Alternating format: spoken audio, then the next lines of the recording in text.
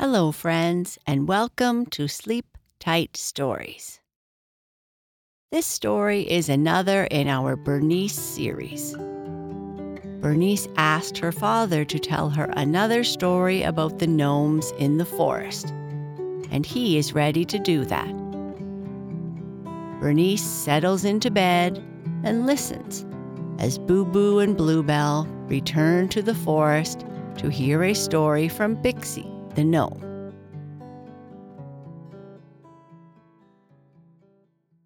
Bixie the gnome tells a story.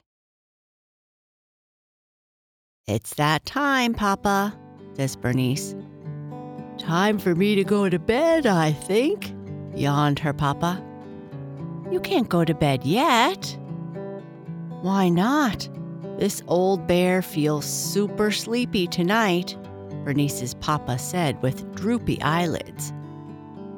"I'm sorry you are sleepy, Papa, but do you have enough energy left to do one more thing?" asked Bernice. "I guess it depends on what it is, little bear." "Would it help if I said that I don't think you look too old?" said Bernice sincerely. "I feel better already," laughed her papa.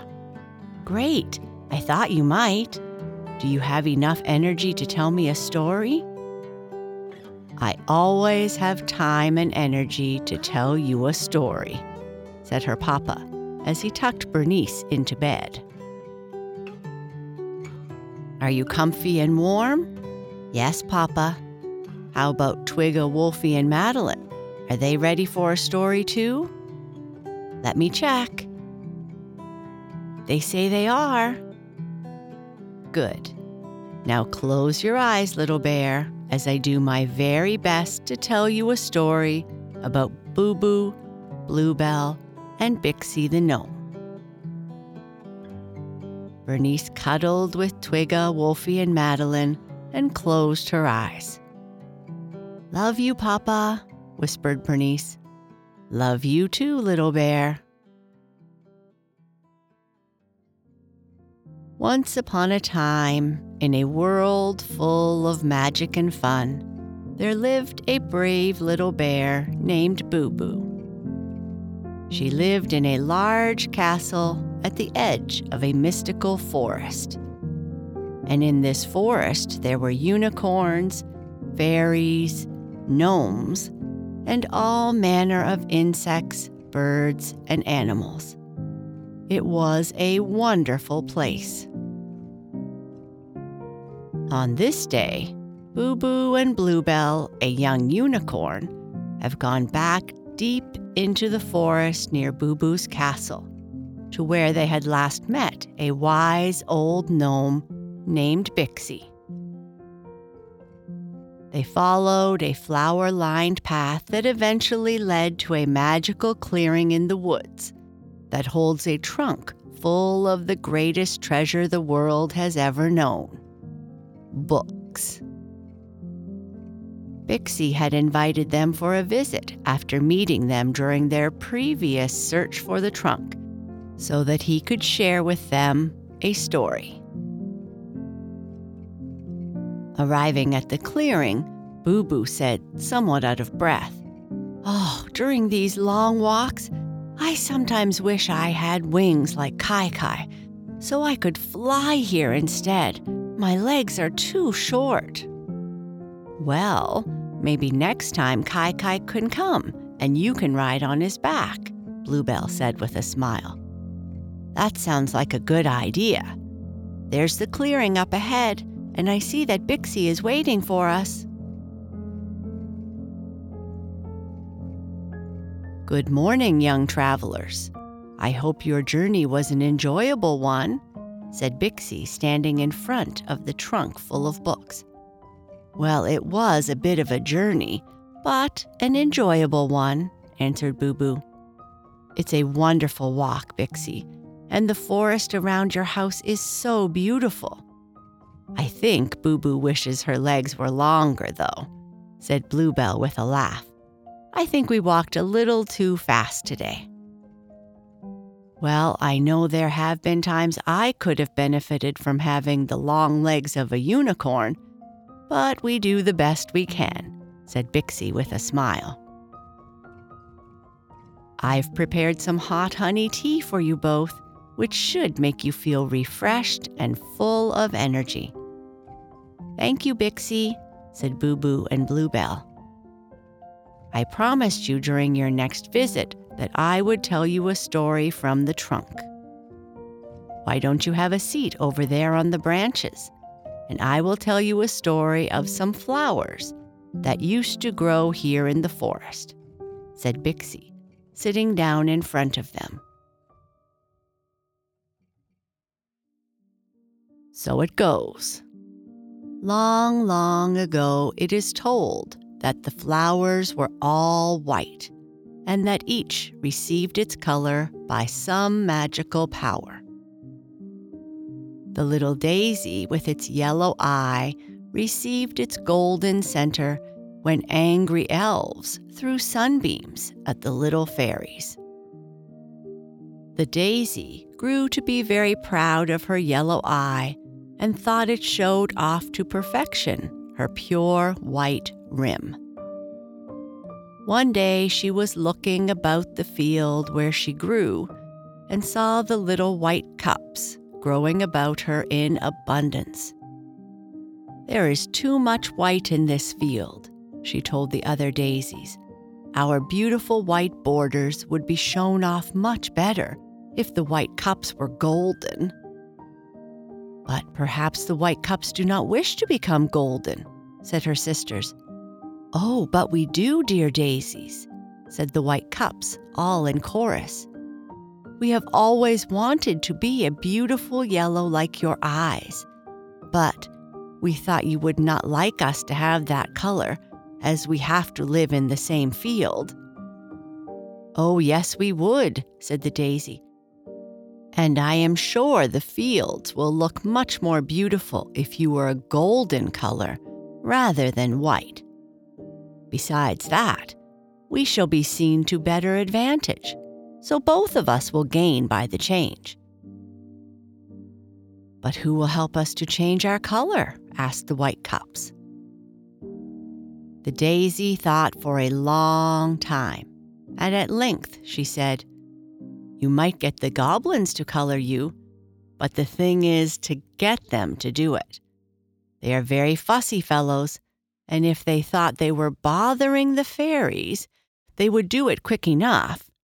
But if we ask them to make you yellow so that we all may look more beautiful, they would laugh and run off." "Why can't we make them think they would make the fairies angry if they made us golden?" asked the white cups. "I am sure we can find a way." "That would be one sure way," said the daisy. "But what do you propose to do?" "We will ask the fairies when they come into the fields tonight for their fun," said the white cups. That night when the fairies came flying over the field, the white cups called to them and told them what they wanted. "Oh, that will be beautiful," said the fairy queen, "and we can trick the goblins easy enough, as you shall see." The fairy queen called her fairies around her and whispered so low that the field flowers could not hear what she said. But they heard the fairies laugh as they flew away, and each landed on a little white cup and began to sing. "We love you, little white cup, our lady of the field. We will watch over you and keep you from all danger. You are prettier than the daisy with her yellow eye so bright. You are like a waxen blossom in the pale moonlight." Over and over they sang the verse as they leaned over and kissed the little cups. And soon from out of the woods came the goblins, hopping and jumping like leaves blowing in the wind. "Here they are," they said when they saw the fairies. "Listen and hear what they are singing." When they heard the fairies' pretty love song to the little white cups, the goblins kicked up their heels and laughed. each laying a tiny finger beside his nose as he winked at his brother. Off they scampered to the woods again, and the fairies kept on singing their song, while the daisy watched with its yellow eye, wondering how her cousin, the white cup, would be made the color for which she had wished.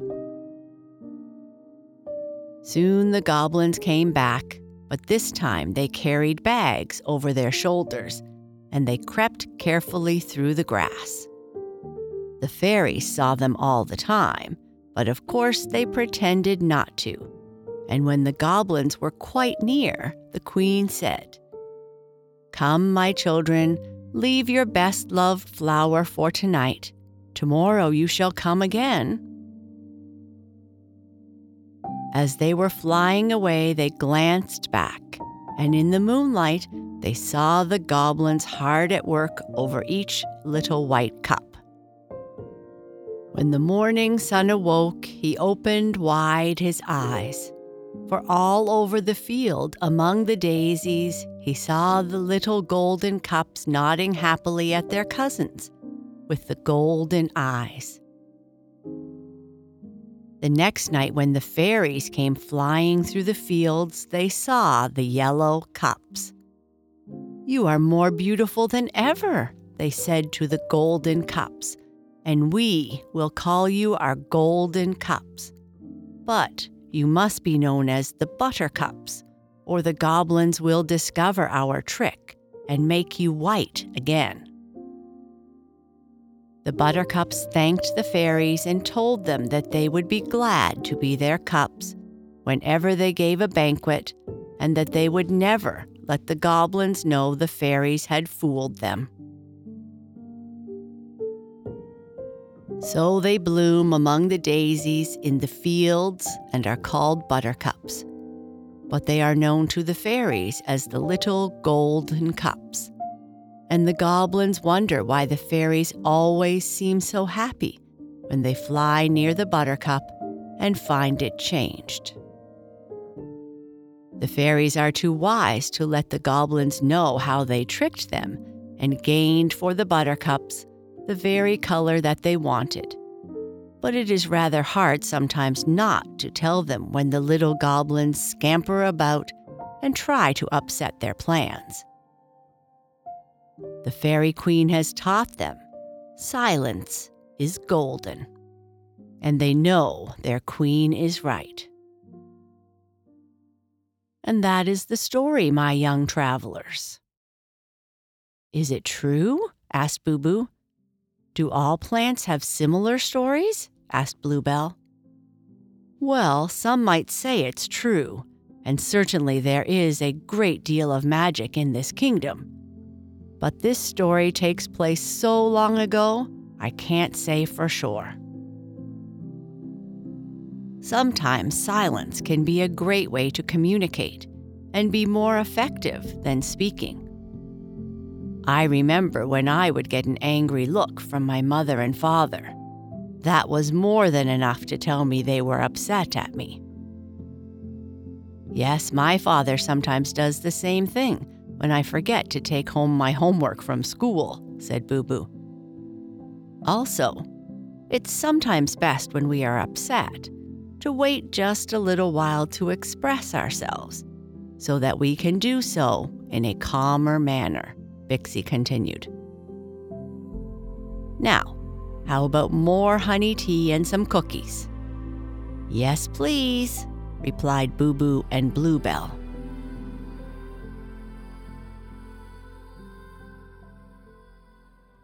And with that, Papa Bear gave Bernice a kiss on the forehead, adjusted her blanket, making sure that her friends were comfy too, turned off her lamp, and quietly whispered good night.